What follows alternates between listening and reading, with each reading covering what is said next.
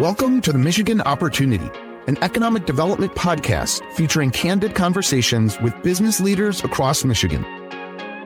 You'll hear firsthand accounts from Michigan business leaders and innovators about how the state is driving job growth and business investment, supporting a thriving entrepreneurial ecosystem, building vibrant communities, and helping to attract and retain one of the most diverse and significant workforces in the nation. Hello, I'm your host, Ed Clemente, and we're up here at the Mackinac Policy Conference with the Detroit Regional Chamber, and we're very fortunate to have a really good guest, Richard Florida. He is a world's leading urbanist and international best-selling author of The Rise of the Creative Class, but I find more interesting, he's also a professor at the University of Toronto, one of the biggest universities we know in North America. And he also, I've been coming to these things, so I saw you originally when you came here, when you were working with the Chamber before, and I know you really inspired me to even some of this for the podcast. Thank you. It's always great to be here. Yeah, and welcome, Richard. And but I think I wanted to be, I don't know if futurist, but I always believe that strategically it's hard for government and private sector and nonprofits and higher ed to all work together to come up with some kind of plan. And I know that's what you've been working on. And so can you kind of explain a little bit what you're doing up at this conference? Well, I love Michigan, even though I'm not a Michigander. My wife is from here originally and her whole family. So we have 2 kids. She comes from a large family. So her 5 siblings are here. Her mom's here. And I think my kids have 13 or so cousins here. But then when you start the second cousins, holy, it's well into the dozens. So my kids are actually up here and at Mackinac. During the pandemic, you couldn't cross borders. You mentioned we live in Toronto. So, we'd go across and we'd endure the quarantine. But my kids didn't get to come as much and never been here to this great part of the world. So my kids got to see Mackinac. Yeah, one of the things... Oh, they're here at this trip? Yeah. Right. Oh, well, great. We're working there in the pool. Yeah, maybe it's kind of chilly sometimes. Yeah, so one of the things, Glenn Stevens at Mich Auto and Sandy at the Detroit Chamber kind of thought, I know them pretty well, and kind of thought, given this ongoing transformation in the auto industry, the fact that, the car is no longer the car we grew up with an internal combustion engine, produced on a kind of in a big assembly line. It's a new thing, right? We saw this with Tesla, but it's powered by electricity, goes to an electric charger, but it's also not just that. It has self-driving or assisted driving. It's basically like an app, if you will. It's connected with software. Roads have sensors. So the whole ball of wax is changing.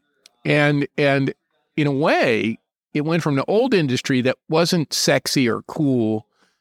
I liked it.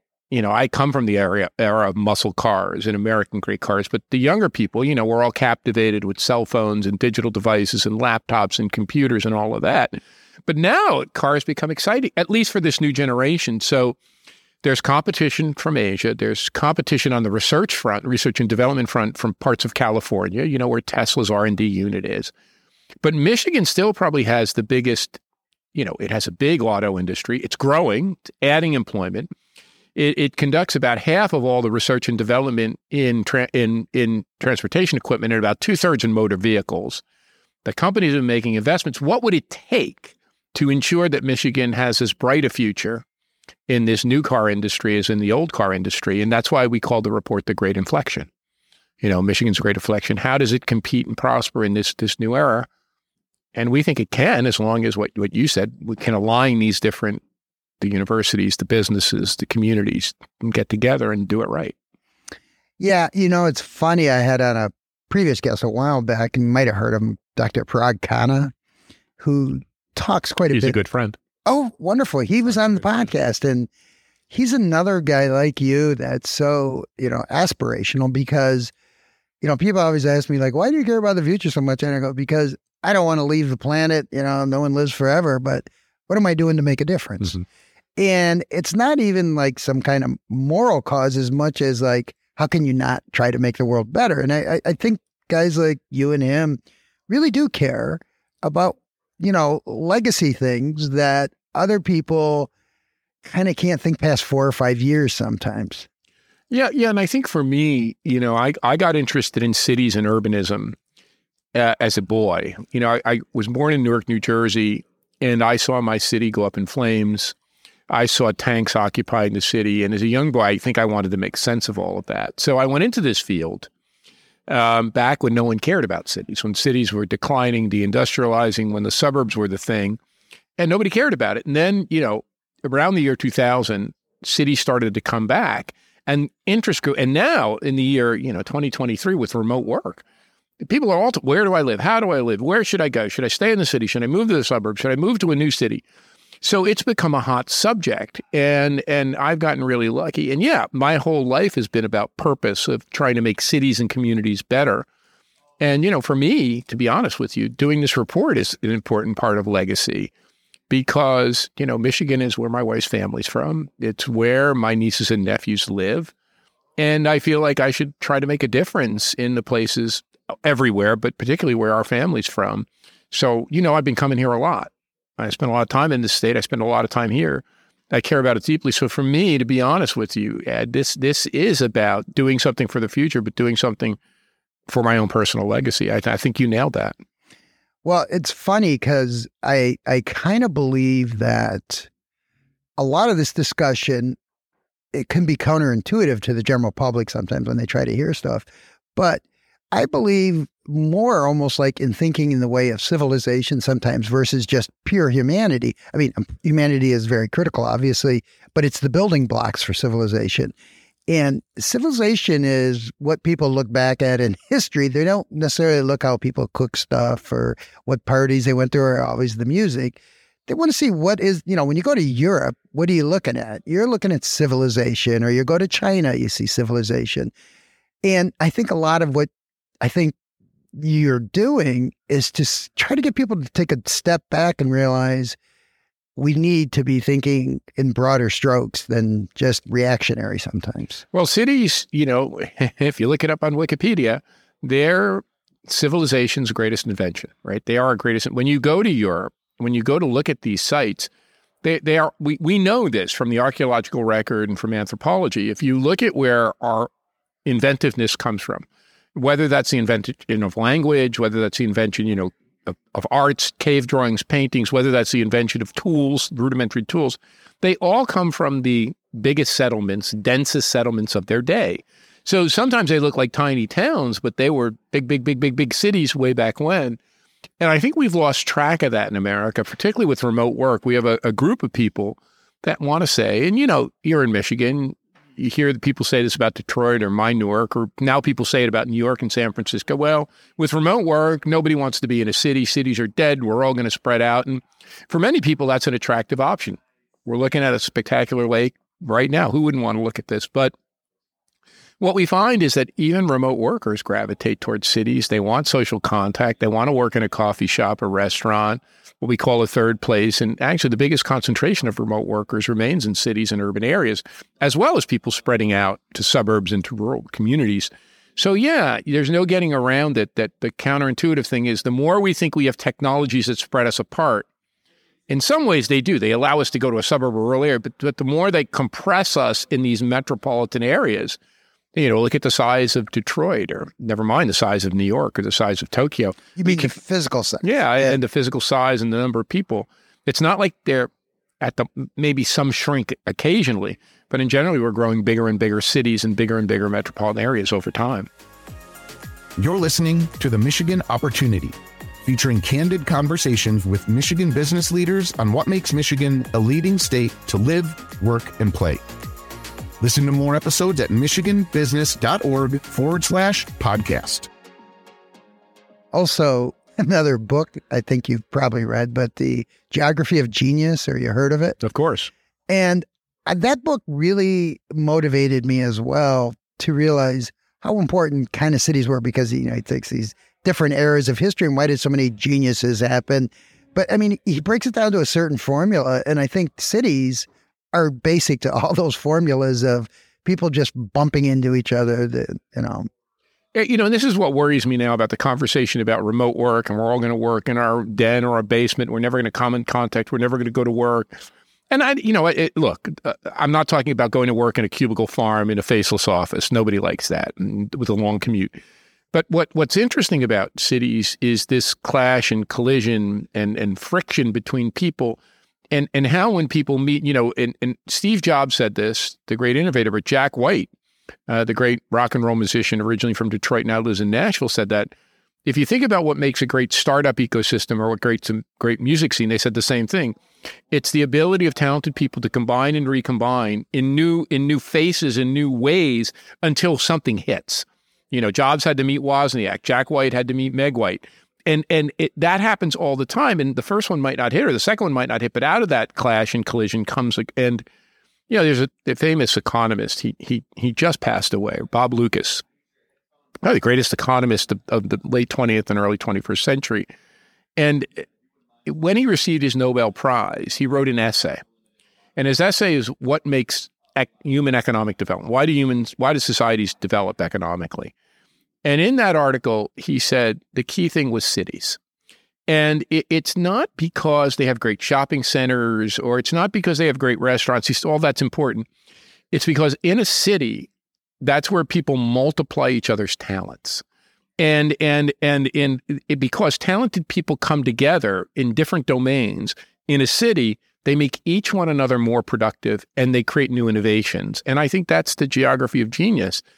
We've seen that in studies. They've done studies of writers in London in the 16th and 17th century and found they were far more productive and influential than writers in other parts of the United Kingdom. We can go on and on. Artists, opera houses in Germany. The studies are innumerable, but they all find that cities do have this ability to activate human genius, but also increase productivity on the whole. Yeah, and I think you also touch on a little bit of the legacy sort of angle, is that how things happen. And, I get the idea of legacy from another book, but it was one on Thomas Jefferson. And I don't know, you've probably seen this quote, but he has a legacy stone at where he's buried at his Monticello. But he's got a headstone, but then he's got a legacy stone. Have you heard this? No, I haven't. So the legacy stone says three other things. It says what was he most famous for in his life, right? But he picked three things. One was started the University of Virginia. He wrote the first freedom of religions for the state of Virginia, or the colony. And then he wrote the Declaration of Independence, right? And not bad. Yeah. But he doesn't mention he was a president. He doesn't mention he was the ambassador to France, or all the other things he did in his life and inventions he did. And all those things get back to your point, I think, is that the legacy angle is what you're kind of looking for. It's hard to just focus on individuals all the time, but it's that chemistry of individuals that a city provides that will take us into our challenges for the future. What's so interesting about this, I find, is that more and more, when I wrote this book, Rise of the Creative Class, it was very interesting. I think this has just multiplied. When you talk to kind of talented and creative people in arts, music, whatever, technology, software, they all kind of said the same thing. I want to work on great projects with great people in great spaces and great places. And we kind of imagine that technology takes the last part, great space. No, but it doesn't. Spaces and places out. In fact, there's more of that. And one of the interesting things that's happened, I think, over the past 20 years is not only have our cities, who'd have thought Detroit would come back the way it has, but not just Detroit. Look at Grand Rapids. Look at what's happened in Grand Rapids. Another city people didn't think would define a new era. But look at what's happened in Traverse City. It's sort of magnificent. The Brookings Institution cited Traverse City as a community that understands the connection between place and talent. We can go on chapter and verse. Some of these suburbs that were kind of mundane places 20 years ago are now filled with activity, walkability, coffee shops, exciting places to go out to eat. And you've almost had this transformation in our country. And one of the reasons I think people can move around more and feel more comfortable is because so many places have become better. And I think for me, when you talk about legacy, that's what excites me, the fact that we can create more places that are better, that young people and families feel more comfortable in, that people are excited by and that are energized by. I think that's what I've been trying to do. And I think when I think about Michigan, it has this incredible portfolio of places. It has a place for every kind of person. And, as people age, that may change for them. It's not like just for every kind of person. You may change. You may like a big city when you're little, young, and a great suburb when you have kids, whatever. Rural area when you're older, or when you want to escape the crowd. So I think what's so exciting about Michigan is it has and I talk about this in the report, it has this portfolio of places that offer something for everybody. And you sort of triggered when I had to do my thesis. But I did my degree was in organizational leadership, right? But I did my thesis on something that was really hard to prove, but it was like leadership. And it was, is it art or science, right? So I did sort of a survey, of leaders as to what they thought was this, and I guess that's a question I'm putting to you a little bit, is how much of this is art and how much is science? And I know that better answers, it's somewhere in between always, but how much of this could be a template? We had a countries come in, Northern Ireland and the Republic of Ireland, just maybe about a year ago. And I gave them a tour and they came to Detroit. They picked Detroit because they want to see how we did border crossings, and they heard how good we were, and they were having all the problems with Brexit and, the EU. And they wanted to see somehow our legacy of we're being a great place to do border crossing, being you're working in Canada. And I think we overlook sometimes our huge assets. So is it more art or science, you think, these things? Well, it is indeed both. But here's the rub. It's an area I'm very concerned about. And I teach at a business school. And the fellow who hired me, Roger Martin, is a leading thinker in strategy and leadership. So it's something I thought about. If you think about business, and Roger does strategy for CEOs, there is a business school, an MBA program, and there are executive courses. There's a whole curriculum, Harvard Business Review, and go down, books about this. If you think about engineering leadership, there are departments of engineering. There are engineering schools. There's executive training. If you think about leadership in medicine, medical schools that train people, that develop clinical protocols, that understand how you do it. In cities, there's I don't want to say it's art. It's winging it. Somebody decides to run for office. Okay, I'm going to be the mayor. Okay, I want to be an academic. There's not a curriculum. There's not clinical protocols. It's not based on science. So one of the things that I've tried to do, we actually created a school of cities. It was my idea at the University of Toronto. It's a very fledgling enterprise that would bring together all these domains: architecture, urban planning, management, leadership, infrastructure, civil engineering, the remote sensing, and all of this. But I actually think what we need is something like a teaching hospital for cities. I've been saying this, that the idea that they created at Johns Hopkins a century ago, that if you wanted to make new medical professionals, you needed to, people come just operate on you without understanding the science, that you needed to have a science-based training program that would develop people. Well, you need to do the same for urban leadership and city leadership and community leadership and for economic development. And then there would develop clinical protocols that people could understand and would be based on facts. And there would certainly be art, but it would be much more scientifically based. So yeah, that's kind of my mission. Oh, I'm on board. I'm a former state representative, and you're right. Like, there is no meritocracy or technocracy attached to any kind of qualification sometimes, to be in handling huge budgets and things like that too. And I know that's always been a challenge for me. Well, I know we're kind of at the end here, so I just wanted to make sure that you had any other closing points you want to make, because this podcast was started because of COVID, by the way, because Whitmer wanted us I just love being back here. I love the state. I hope that I can contribute some way, my own legacy, to what's happened here. I'm amazed by what's happened here. I've been coming here for a long, long time. If you asked me if this could happen, I would have said never. So I'm amazed, and I think it really is a consequence and a tribute to leadership here from a variety of sectors coming together. There's lots more to do. But I think what you've accomplished is amazing. So I'm glad to play a small part in it. Thanks for having me, Ed. Oh, well, thank you again. Richard Florida, a professor, but an author and many other things. Thanks for taking time. Great report. And thanks for doing this today. Thank you. Great being with you. Join us next week where we'll have Roberta Dalio. She's the director of EURADA, the European Association of Development Agencies, working primarily in economic development issues. The Michigan Opportunity is brought to you by the Michigan Economic Development Corporation. Join us and make your mark where it matters. Visit michiganbusiness.org/radio to put your plans in motion.